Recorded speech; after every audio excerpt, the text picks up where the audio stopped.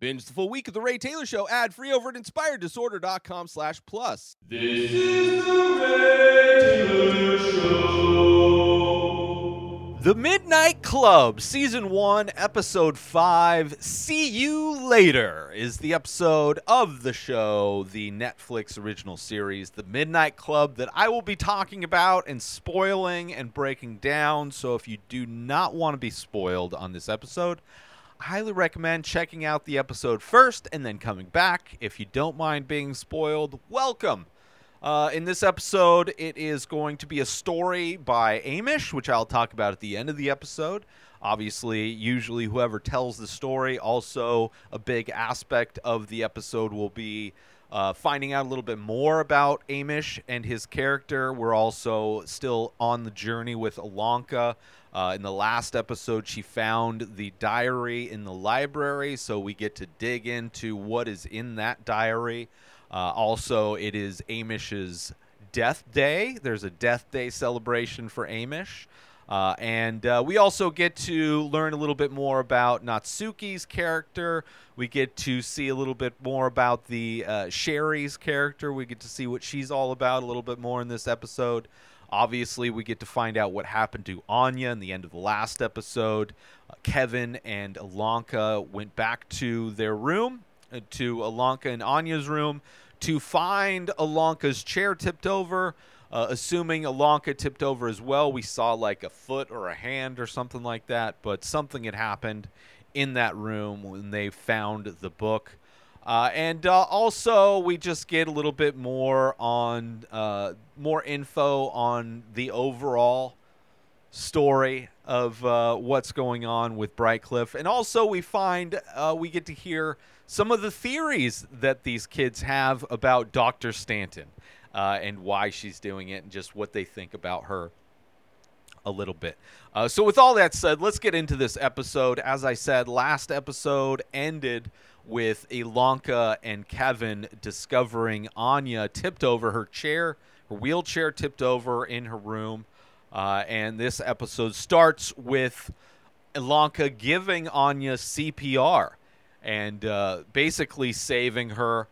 Finding out when she wakes up, Anya is freaked out because of the shadow that she had seen. She sees that shadow again and she gets freaked out.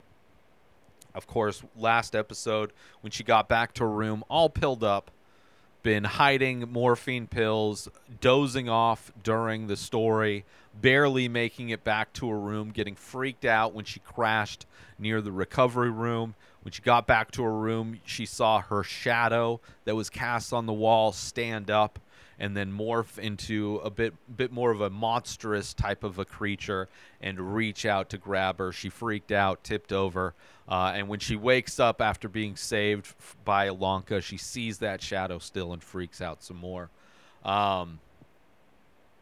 We see Ilonka in Dr. Stanton's office where she finds out that Anya had a DNR, a do not resuscitate, and as Ilonka is a very by-the-book person, she wants to do things and respect people and be respected, and she's, kind of feels like she should have known about the DNR.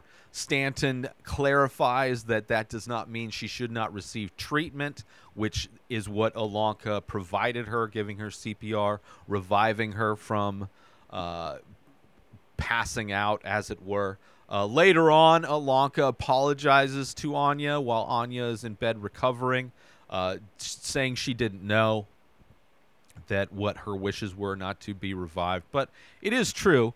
There's a fine line in DNR between like somebody receiving life-saving treatment in order to like being stuck on a ventilator,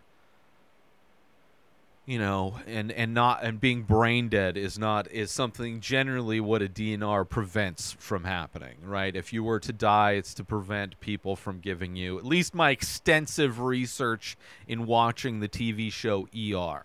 Okay, that's where my medical experience, my medical degree comes from.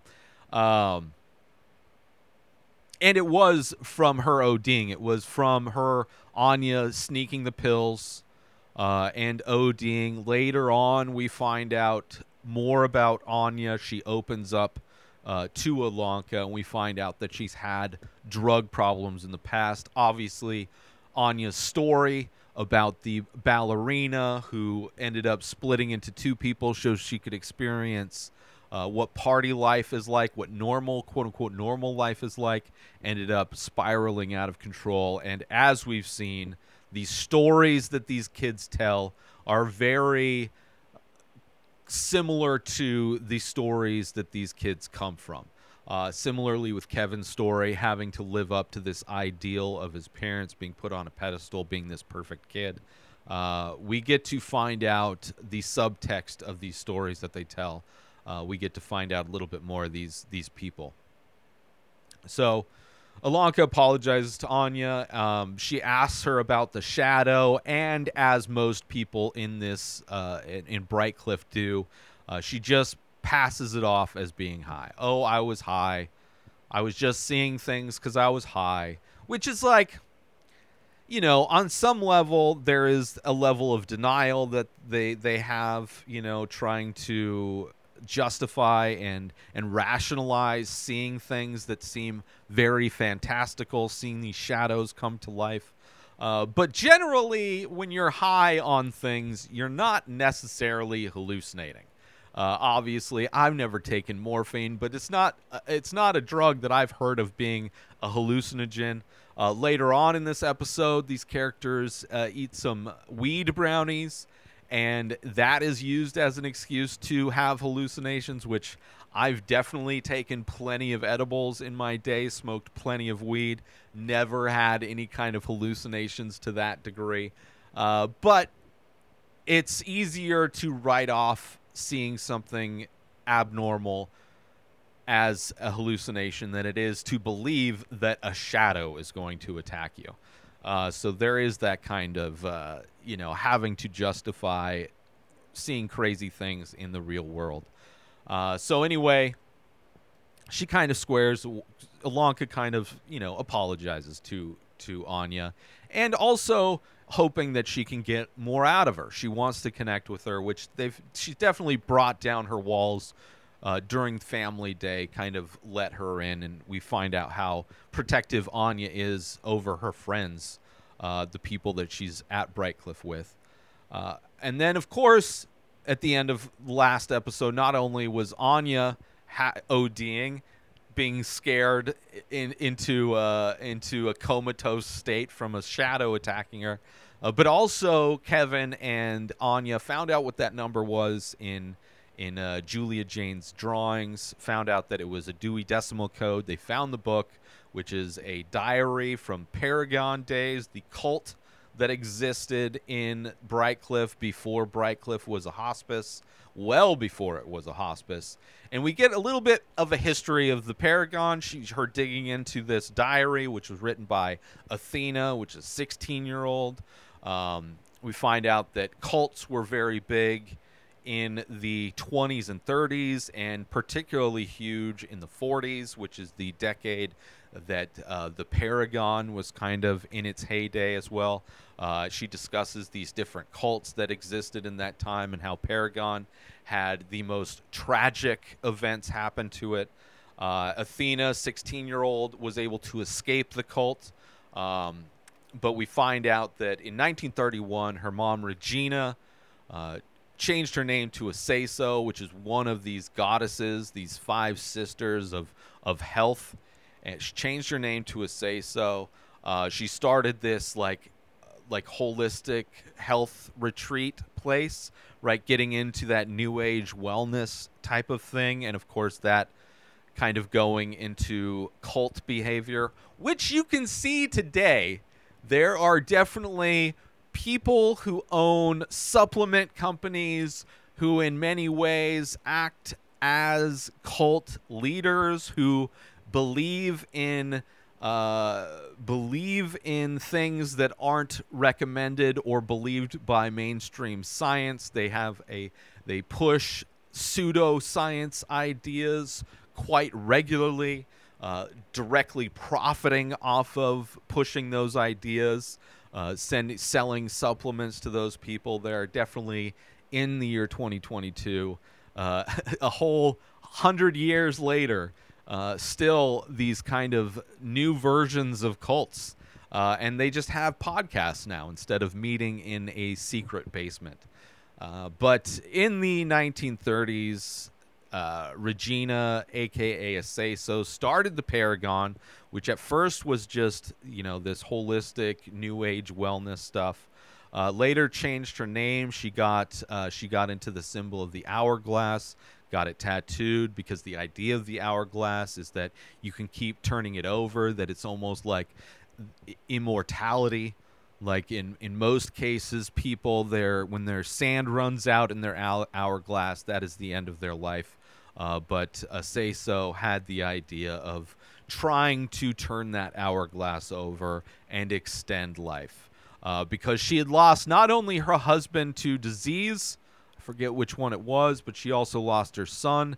I believe the son was to polio. I think maybe it was her husband died of pneumonia, I think.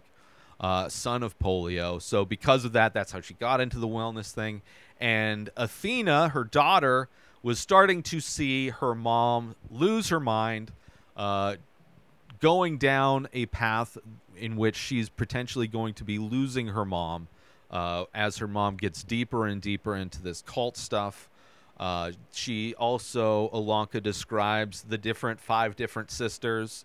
I was going to talk about that, all of their names and what their names mean, but they are very health related, like recovery, like wellness, like all of these things, cleanliness, all of that stuff. Pretty interesting.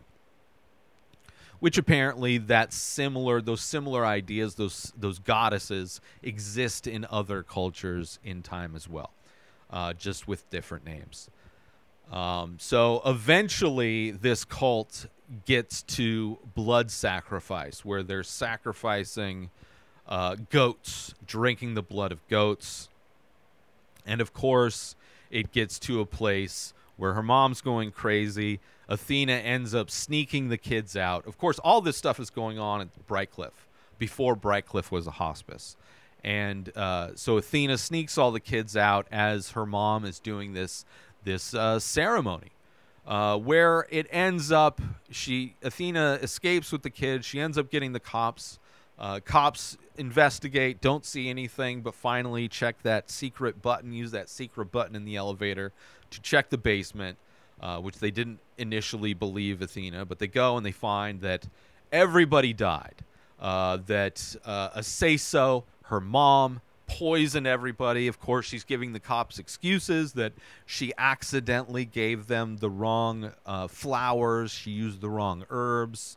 But, of course, Athena knows the intention was for them to be sacrificed. She's just upping the ante in the sacrificing that she's doing, trying to find immortality, right? Trying to find a way to turn that hourglass over to extend its time. So that is kind of the origin story of what that second basement was used for. We see that this is all being described to Kevin, Ilonka describing what she read in the diary to Kevin, and saying that Julia Jane later on, when Stanton bought the house, she tried to get rid of everything, but of course there were still things like the basement that she wasn't able to get rid of.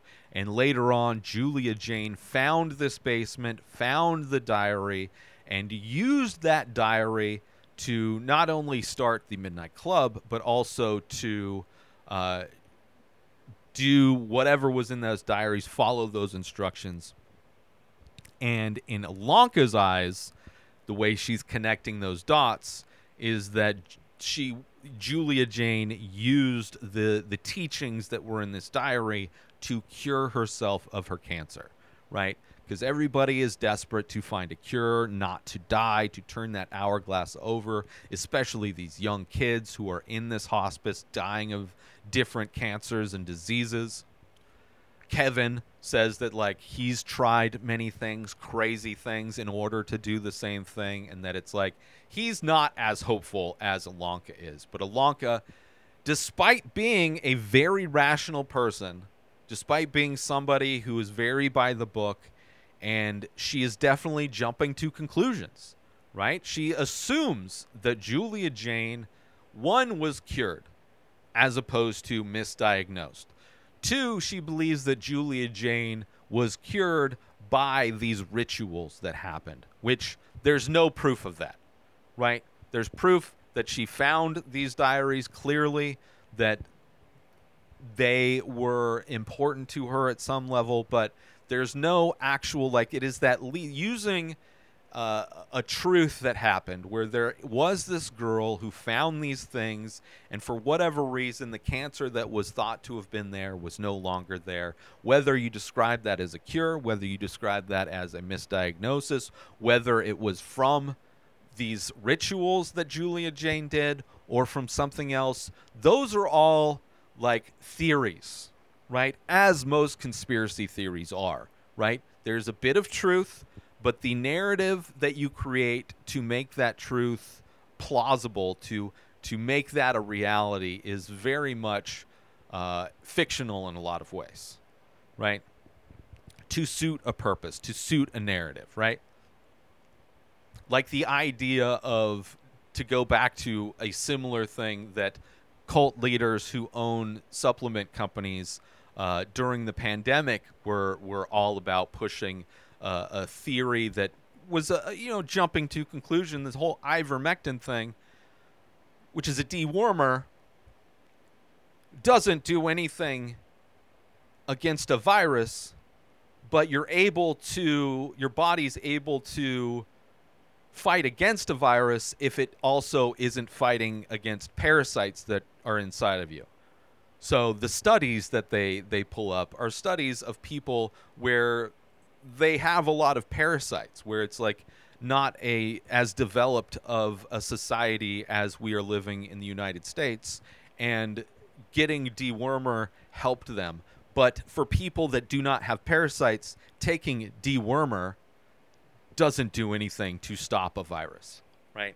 It's like taking these truths and wrapping a narrative that suits your purpose as a way to not buy into mainstream science, to have some pseudoscience, some like, oh, there's this different way that they're not talking about, right? And the way they frame it is very complementary to the narrative that they want to push, right? And you see that same thing, same idea with Ilonka falling victim to this confirmation bias, assuming that this diary and the things that they were doing are going to lead to her being cured, right? She's looking for ways to prove her theory that Julia Jane was cured of this cancer, and she's finding things to prove that point, to prove that narrative, which is not how you go about scientifically uncovering things. But interesting how it's illustrated in this.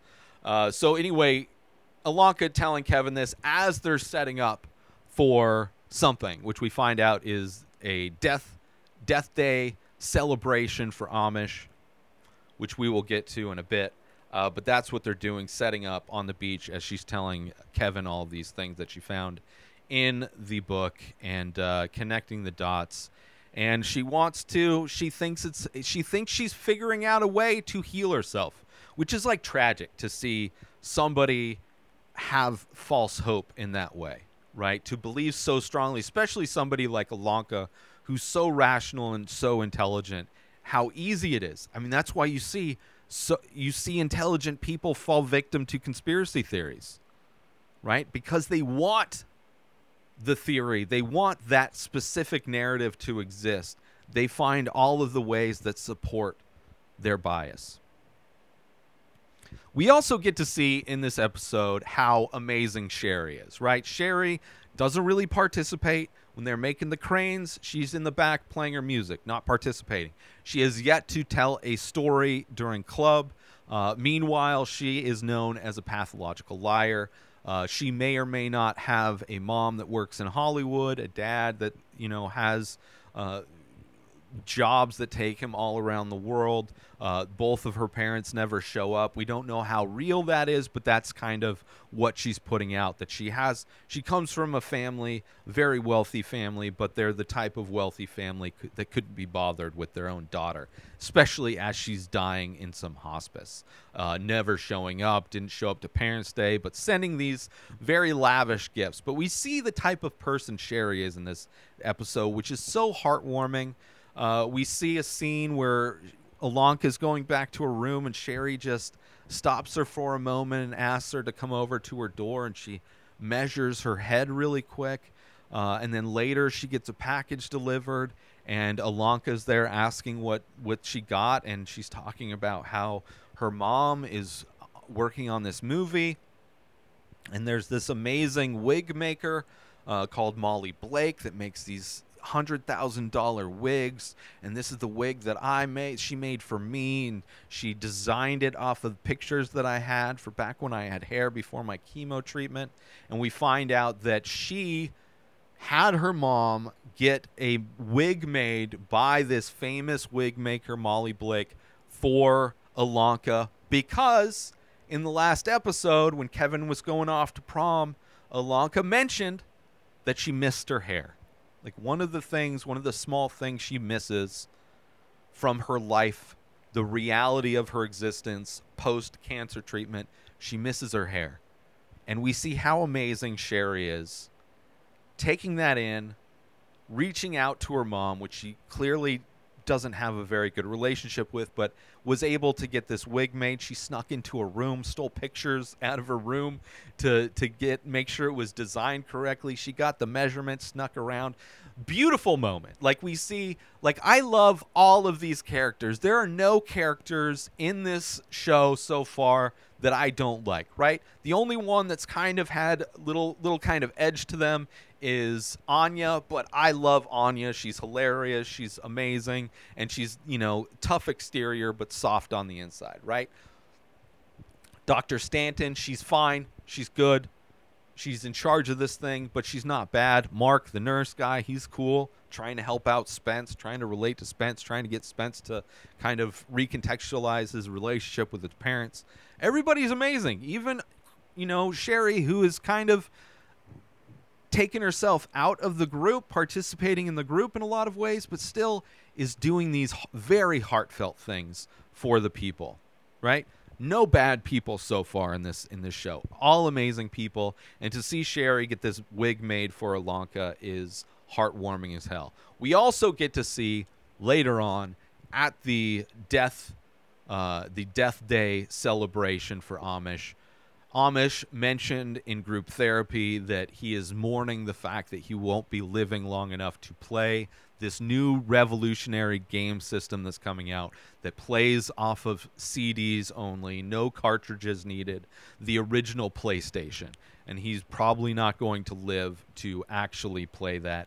And her dad, working in Japan, really good friends with the people at Sony, she gets him a PlayStation before it's ever released in the United States. Like the sweetest person, Sherry, who is also similar to Anya, very guarded with who she is, not participating. She's not as bristly as Anya is. She's not as standoffish and shit-talky as Anya is, but she definitely has similar walls, like not knowing when she's telling the truth, when she's lying, not participating, keeping people at distance in her own way, but clearly has so much love for these other people that are there with her.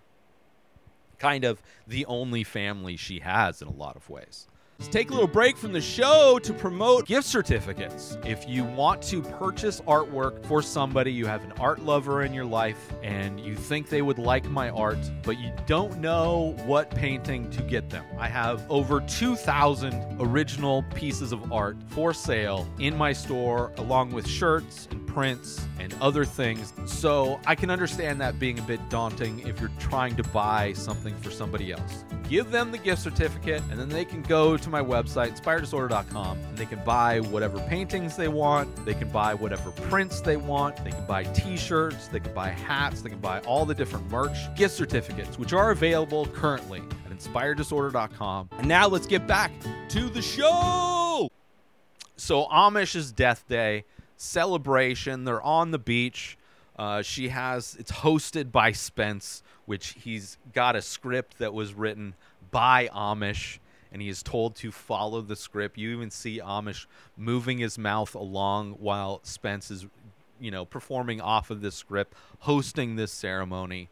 And part of this death day ceremony, he was not supposed to live longer than a year, and it is a year on this day, and he is still alive, and he's wearing the suit that his parents got him to be buried in. He says it's supposedly a good suit, but it's not really his thing, so he ends up taking off his suit, stripping down to his underwear. You can see his, I don't know what that's called, like a catheter type of a thing that's in his chest for his medication, I assume. Maybe transfusions.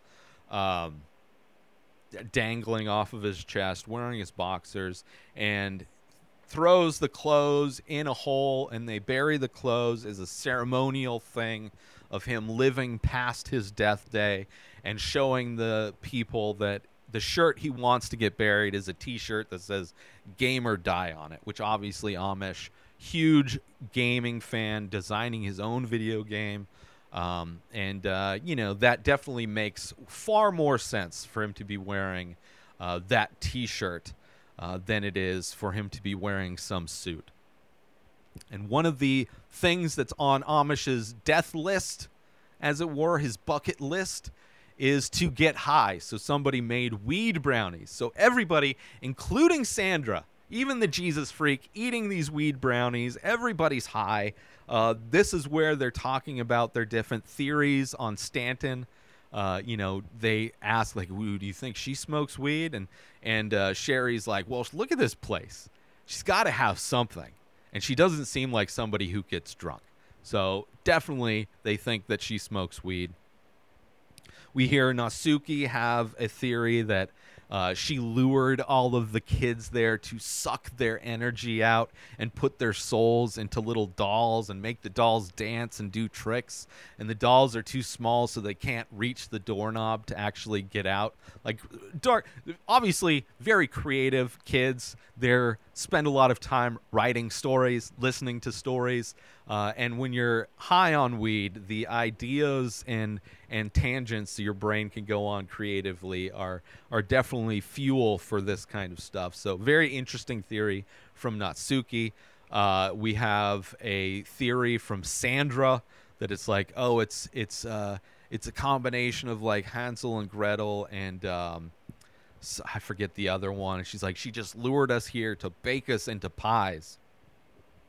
And Spence laughs. She's like, oh, she's so high. And then he's like, what was it? Death Pie Day? What is it? No, Death Pie High. She's like, oh, I got a story, Death Pie High, about a lunch lady that got screwed over at a bake sale, and she's plotting revenge on all the kids. Oh, it just writes itself, which is hilarious. Everybody high. The performances, great, buy it. I buy it that they're all high. Death Pie High. And then we have Amish and Natsuki kind of going off on their own, having a little conversation. Natsuki showed up a little late to the death day thing. Apparently, she's been spending a lot of time in her bedroom. We find out that she suffers from clinical depression and that the event that happened to Anya ODing kind of triggered that in her, and she hasn't really been socializing. That's why she was late. Amish is makes sense. It makes sense that somebody might be clinically depressed, being in a hospice for kids who are dying from, severe, like untreatable illnesses like cancer and AIDS. So they kind of bond a little bit more. Amish opens up about him being extremely scared that he's not going to ever see his parents before he dies. Obviously, we found out during Family Day that there's an issue with getting them into the country. And with his death day coming up, he was really scared that he wasn't even going to make it. So he's been freaking out. And the only thing he really wants is to get the girl and to save the world, right? The heroes, kind of the video game hero's journey to get the girl and save the world. And she's like, oh, that's all you want. Okay. But like, clearly they're bonding. They're kind of, she gave him that little look, right? The same kind of scenario where Alonka was telling Sherry she missing her wig when they're saying goodbye to Kevin when he's going off to prom. Natsuki gave Amish a little look, right? And Spence told them to like play it cool. You don't know what that means. And so there's clearly a connection between the two of them as they kind of bond in their own little group away from everybody else. Later on, Alonka back in her room. Obviously, Anya didn't join them for the thing. She's still recovering from her overdose. She's in her bed sleeping. Alonka sitting at her desk in her room, praying for the devil weed brownie to get out of her system, which, you know, I appreciate this show doesn't necessarily show the time span. Usually shows and movies will act like edibles kick in immediately when in reality it takes anywhere from 30 to 60 minutes. But then the high lasts hours. And if it's a lot, it could easily last a day. But she's at her desk, hoping the things, trying to do some more studying of this diary. She looks over and she sees the old lady. She has another vision of the old lady. Now she's standing over Anya while she's in bed. The old lady leaves. As she leaves the room, she is now back in the old-timey Brightcliff with the old-timey music and the old-timey kind of vintage film look as she's following this old lady vision. Down the hallway, you see the old lady goes out the front door, and Alonka follows her out the front door. But as soon as she walks through the door, she finds that Alonka is now in the library. So she's not outside; she's in the library, and she sees in the distance a blurry figure, and she walks to the figure and sees the figure turn around, and then she snaps awake, and that figure is now Kevin. So kind of again. He's always there when she snaps out. Now, there's been times where it was the old lady kind of turning into Kevin. This time it's the old lady leading her to the library. She asks Kevin why he's there. He's like, oh, well, it's midnight, and that's kind of the club. I don't know if you know the name of the show, but we do a certain thing at a certain time, and that's what it is. So, some more visions from Alonka, trying to see if other people, are seeing the same things. And then, so obviously, story, I'll get to what happens during Club in a second. After Club, Alonka goes back to the bedroom, and she sees that Anya is trying to change her sheets, also giving her a hard time. It's like, mind your own fucking business kind of a thing. We find out that Alonka's trying to help her out. We find out Anya peed the bed. That's why she's changing the sheets. Alonka's like, just go take a bath. I'll take care of the sheets. And as she's doing that, Anya says that she killed her parents. And she's like, well, you do that thing. We'll take care of it, and then we'll talk about your parents. And then we find out more about Anya, that a lot of her story that she told was true. She was a ballerina. She came to the U.S. to go to this prestigious thing. And for whatever reason, she became rebellious. She became a horrible kid, going out, partying. And one night, her parents decided to go out and look for her. And while they were out driving around, their car hit a patch of black ice, killing them. And, of course, she blames herself for that because they were out looking for her. After that, she had a hard time. She got into heroin. Her friend, who was in her story as well, was trying to help her out, trying to get her into rehabs, but she wouldn't go. She ended up throwing the statue, like in her story, at her friend, breaking the statue, one of the legs off the statue. Turns out shortly after that she was diagnosed with bone cancer, whatever the thing was, and she ended up losing the same leg that the statue had lost, that had broken off the statue. So we find out that the main events, in many ways, from Anya's story that she told were real. Obviously, she didn't split it into two people, but clearly she rebelled against this life that she never got to live. She was always into ballet, and even given this opportunity, she squandered the opportunity and decided to instead rebel and do her own thing and party, and she got addicted, and it kind of everything fell apart, including losing her leg. And then they embrace Anya and Lanka, and Anya's crying. She doesn't want to die, just so fearful of death, as they all are, and just like most people that are angry, that the anger is usually a dam that's holding back a flood of tears that once that dam gets broken just cannot be controlled. And that's kind of where we're at with Anya emotionally at this point. Let's take a little break from the show to promote The Many Faces. That's right, I am also an artist. I do ink paintings on paper of abstract faces. A new face, a new painting gets released every single day over at inspireddisorder.com. So head on over to my website to purchase original artwork directly from the artist. Also, there are prints available for select images. Head on over to inspireddisorder.com, buy original art, buy prints if that's your jam, if you want 8x10 prints on high quality paper.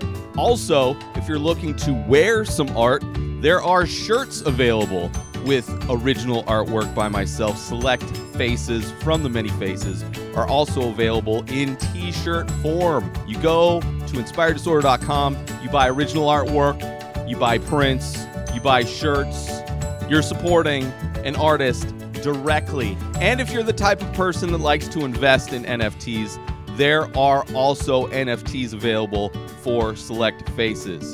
Go to inspireddisorder.com now. And now let's get back to the show. So now Midnight Club, obviously, Alanka followed this old lady. She ends up showing up in the library just as club is about to start. As they all kind of go to the table, Alanka asks if anybody else heard the music, because obviously not only was there the old-timey Brightcliff, but the old-timey music was playing. She tells everybody that she saw an old lady and that was standing over Anya and then followed her there. And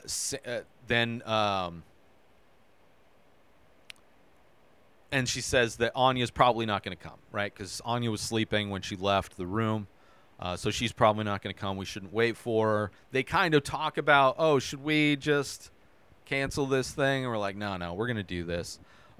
Spence brings up, she says, I saw this thing, brought me here, old-time music. Kevin, as always, people, even Anya, we're still high. I'm still high. You're still high. So everything is written off as we're just high. It's the medications, the weed brownies, whatever.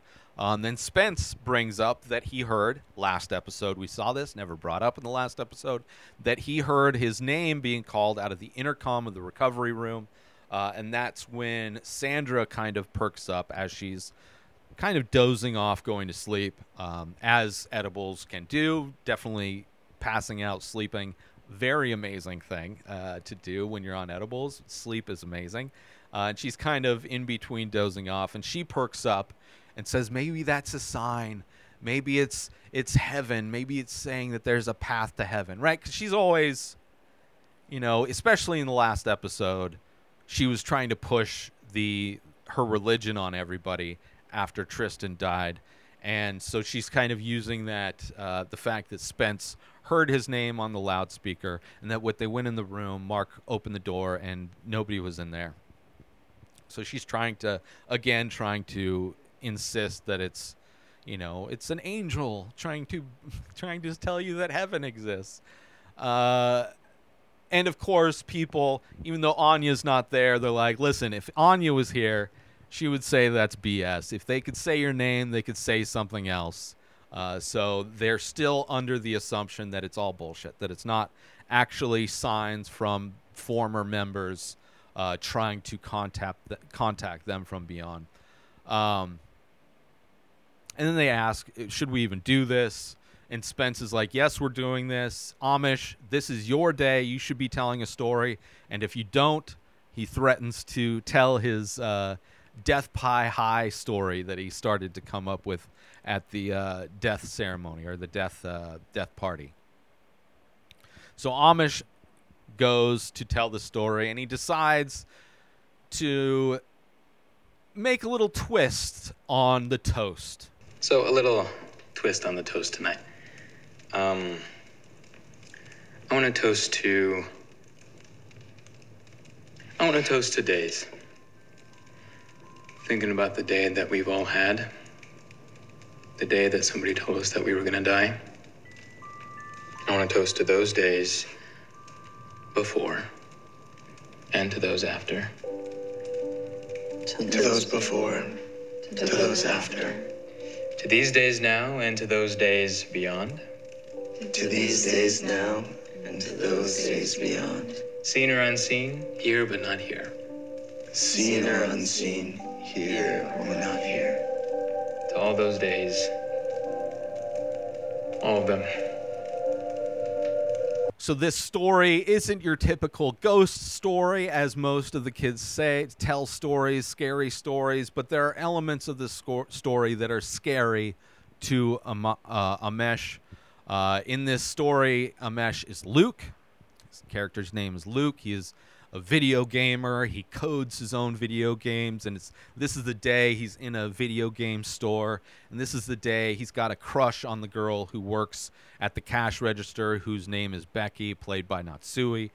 He's got a crush on her, and this is the day where he's going to ask her out. He's going to get up the courage to ask her out, but this is also the day where he destroys the world. And he goes to the cash register, throws the game down that he's been apparently, quote-unquote, looking at, but not really, just kind of trying to work up the courage. And sparks up a conversation. She says that she's into strategy games. It's like, oh, so am I. And she's like, well, the game you brought is not a strategy game. So clearly showing that the game was more of a prop just to help him break the ice.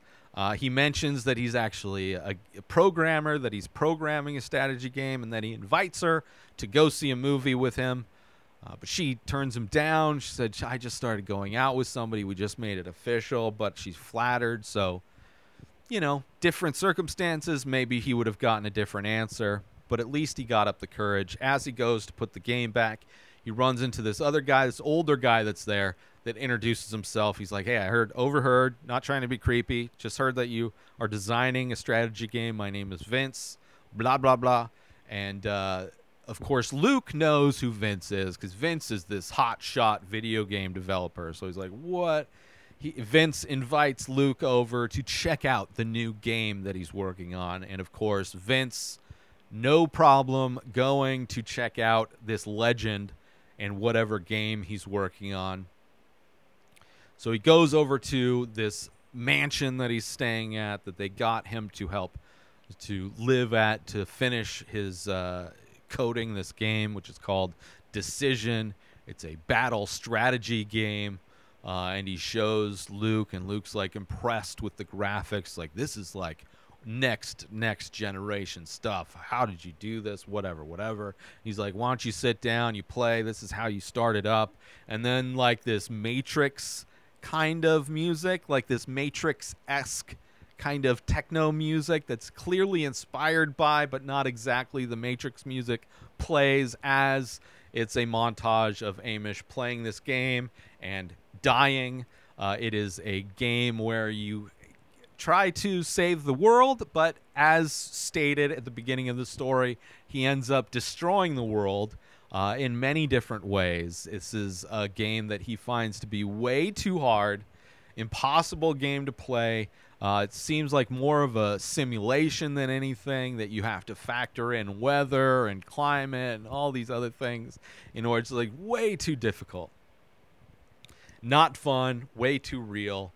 And then Kara shows up, which is Vince's girlfriend, and she introduces herself. Kind of interesting, the way Kara talks is very similar to the way Miss Keene spoke in Midnight Mass, which was another show written by Mike Flanagan, who is the creator of this show. So I'm curious to know if this was a particular script or if her lines in particular were written by Mike Flanagan, because definitely like the way she speaks is very much like Miss Keene, which was kind of crazy.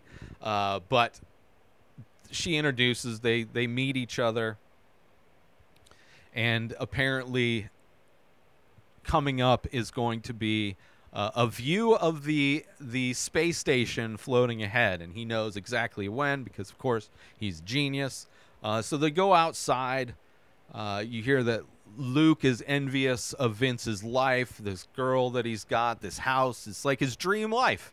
Vince is like living the life that Luke would love to live. That's like his dream come true life. And they're looking, setting up the telescope, and Kara was talking to Luke about the game, and he's like, yeah, it's way too difficult.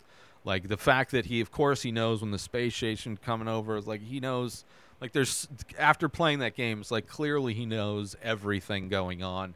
And Vince offers, hey, it's like, you want to help me out, I'll split the money that I'm getting for this game with you if you help me out. And of course, like, oh yeah, okay, whatever millions of dollars you're getting paid, I will gladly help you fix this game that is my dream come true. And then Luke goes to the telescope to look at the space station, and his vision goes blurry, and he ends up passing out. And then as he's waking up, they give him water. Spence interrupts, and he's like, oh, of course, you're just going to drink the water that they would give you, kind of inferring that, like, the reason why he passed out was because of them. Like, clearly, it's like trying to call the twist, right? Trying to call out. It's like, oh, I see where this is going. But he's wrong. Luke passed out because he has a bad heart, and he tells, like, yeah, he always knew this. That's how he got into video games, because he knew he wasn't going to live the life where he's out playing sports and things like that. So he stayed inside, played video games. That's how he got into video games. That's why he's obsessed with designing his own video games, because of this weak heart that he has. And then we find out that Becky, the girl that works at the video game store, the boyfriend that she mentioned she just started dating, his name is Ray. And he's like super, super handsome, comes from a very wealthy, connected family. His dad's a politician. He's probably going to follow in his footsteps, and he's going to have this really nice life. So it makes sense. Of course, Becky would be into it. But also we see a scene where Ray's going out to his nice car, Porsche. I'm not sure it's a Porsche, some kind of fancy car. And he's got a flat tire. And as he's looking at this flat tire, we see Kara come around the corner and flirt with him. It's like, hey, cutie, I got a jack if you need to fix your tire. Right? So we're seeing a situation happening.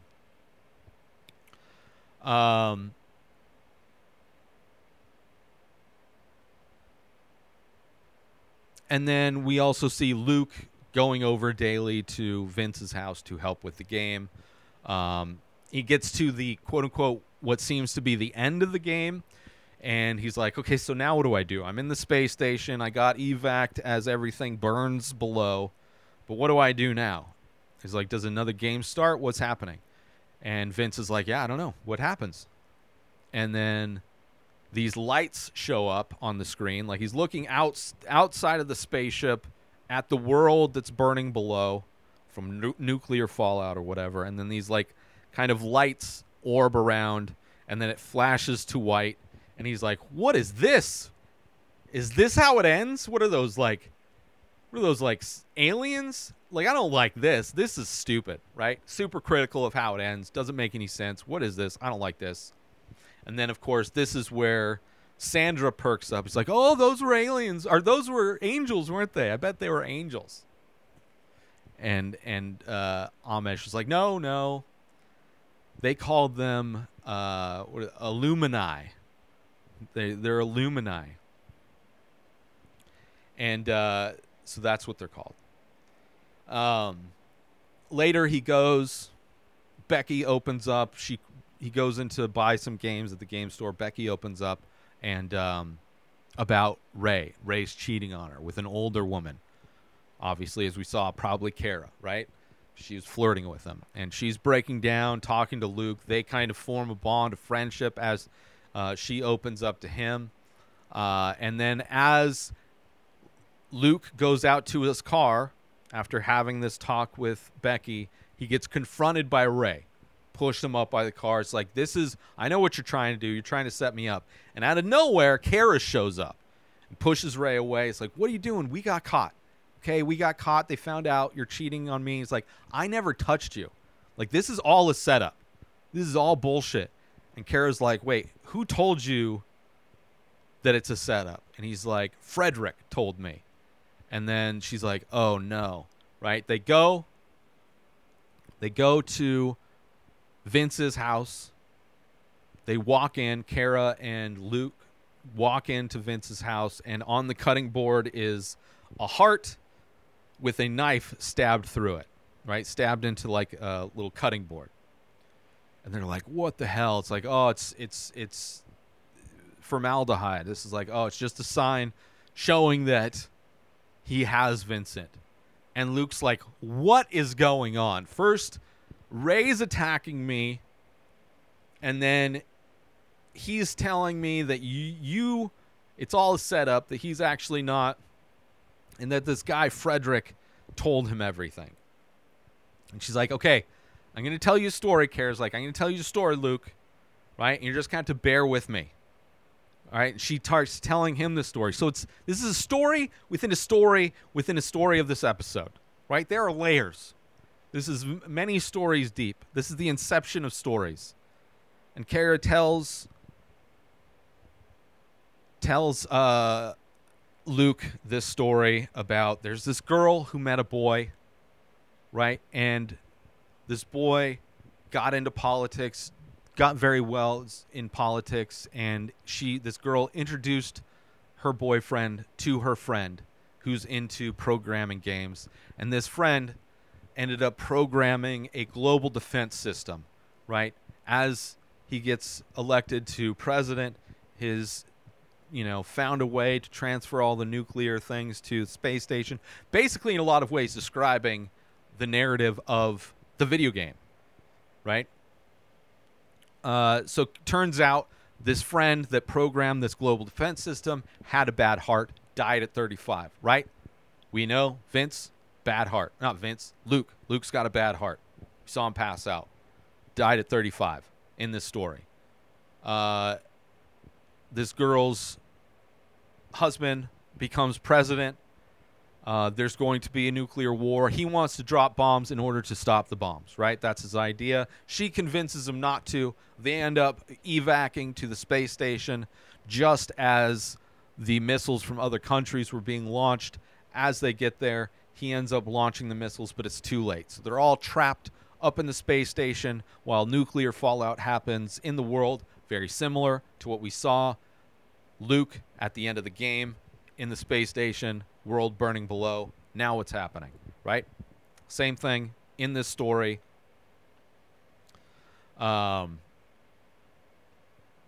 So they evac to the thing. World's dead. We're up here. Her husband snaps. President snaps, losing his grip on reality. Just as that happens, these lights come, as we saw at the end of the game. And this is actually where Sandra perks up. She's like, "Oh, they're angels." And he's like, no, they're Illumini. That's what Kara calls them, the Illumini. right? These aliens, they came back and they gave them an opportunity to go back and fix things, to change things, to make sure that this doesn't happen again. And she's like, and that story is real, and that story is what happened to me and what happened to Vincent and happened to Frederick. I, Kara, am actually Becky as an older woman. Okay? Frederick is Ray as an older man. And Luke is like, what is that? Who's Vince? Vince is you. You are Vince. And he's like, but I died at 34. How did he get back? He's like, I don't know how it worked, but you came back too. Okay? So that's where we find out that Vince is Luke, Kara is Becky, and then this Frederick guy basically told his younger self, they're setting you up. Right? So she doesn't know how he came back, but you came back to teach yourself, right? Obviously, brought him, fix this game, simulator of what really happened in the world. But like, he brings his younger self in to try and fix this problem before it happens again. Amazing layer to the story of this time travel story, right? So he came back to kill to teach yourself, and Kara is like, I'm going to kill Ray. That's how I'm going to do it, right? Because if Ray dies, then he won't become president, and this whole thing can be avoided, right? If he becomes president, he won't bring Luke in, he won't bring you in to design the games. All this stuff will be changed. Cut to Frederick, older Ray, has Vincent, older Luke, tied up, right? Tied up, bloody. What's going on? Trying to convince him. It's like, what are we doing? We're trying to stop this thing. And it's like, Frederick knows, like, I know what's going to happen. I know she's going to try and kill me, right? He's still flipping out, knows that what her plan is. And Vince just tells him, it's like, listen, just do what you're going to do, right? And of course, Frederick wants to kill Vince and does. Stabs him in the heart. So Vince dying again. This time he's not scared. He's died before. He's been there before. This is his second chance. At least he knows that he made an attempt trying to teach his younger self to hopefully find a different path. So as he's dying, he's not scared. He's kind of comforted, knows what's happening. And then Luke realized, like, well, I just won't play the game. If I don't play the game, if I don't do the code, then this won't happen. Right? I will win by not playing. And Kara's like, no, this is what I'm going to do. I'm going to kill Ray. Tells him to get out of the car. They're Ray confronting Becky. Whatever. She drives the car. Luke gets out of the car. Kara drives the car, going to run over Ray. Right? Becky jumps in, pushes Ray out of the way because Luke told him to watch out. Becky heard him, pushes Ray out of the way. So Kara ends up hitting herself, her younger self. Kara hits Becky with the car, right? Ray runs over to help. Kara goes to choke Ray. And Luke comes over to help Becky, who is bleeding, dying on the street. And as Becky dies, then Kara disappears, right? So Ray no longer being choked. Kara disappears. Ray sits up, and now it's Ray and Luke mourning over the death of this girl that Luke was friends with and Ray was in love with, right? Becky's dead. Killed herself, right? Older self unintentionally ran herself over, intending to kill Ray. Killed herself instead. Didn't work out how she wanted it to go. And so Luke decided never to code. He never coded. It's like we see how these people grow up, they get older, and we see that Vince, or Luke, I should say, as he's older, sitting on a bench with Ray. Ray is older. He became president anyway, but because he saw Becky die, he looked at death in a new way, and Luke never designed the game. Right? So they never got to the place where nuclear fallout would happen, and they kind of avoided that catastrophe that the Illumini allowed him a second chance to come back. Right? So Rey's changed, and Luke considers those lights that he saw to be angels, and that angels represent a second chance. And of course, Sandra, the angel porn freak, is sleeping, missed the whole thing. But it turns out that those were angels to give them a second chance. And the day after Luke's death day, when he's 34, the day after he was died in the first iteration of his existence, he is still alive, and he's looking up in through his telescope at the space station that doesn't have the nuclear warheads because he never wrote the thing. And it's just like this story that, like, oh, he was able to fix the thing, and he took care of his heart, and he took care of himself, and because of that, he's able to live past this day that he was initially killed. Right? Good story, all that. Sandra missed all of the angel porn, especially an angel story apparently that actually worked, whereas her stories didn't really work. But it's the best use of angels in the story. And that is the end of Amish's story. Beautiful story. Love this story. The time travel aspect of it, all that. And then after the story, after Club, Amish walks Natsuki back to her room. Natsuki, who played in his story, Natsuki was Becky. She doesn't like what happened to Becky. She's like, I didn't like that Becky killed herself and that you didn't get the girl, right? I thought you wanted the girl. And he's like, well, write what you know, right? And she's like, I don't like that. I don't like that she killed herself. I don't like that you didn't get the girl. And she gives Amish a kiss. And that is how this episode ends. Well, that's how I am ending this episode, with Natsuki giving Amish a kiss, which clearly has shown that she has a thing for him. Obviously, she's dealing with depression, but she likes the fact that, maybe in real life, maybe you will get the girl. I don't know about saving the world. That's some lofty goals for Amish to have. But it seems as though with that kiss that he might actually get the girl. And it's sweet, Amish and Natsuki. So that's this episode of The Midnight Club. Next week is episode 6, which is titled Witch. So we'll find out what happens in the next episode. We'll see who's telling the story. What's the story about that is told? The ghost that is made during Midnight Club in the next episode. So until then, this is to be continued. You're just going to have to live 1 week longer to find out what happens in the next episode. So stay alive. New episodes of The Ray Taylor Show come out every single day. Subscribe on YouTube and everywhere our podcasts are found. Binge the full week over at InspiredDisorder.com/plus. Buy Ray Taylor Show merch over at InspiredDisorder.com. And follow the show on Instagram at Ray Taylor Show. Have a wonderful day, everybody. Peace out!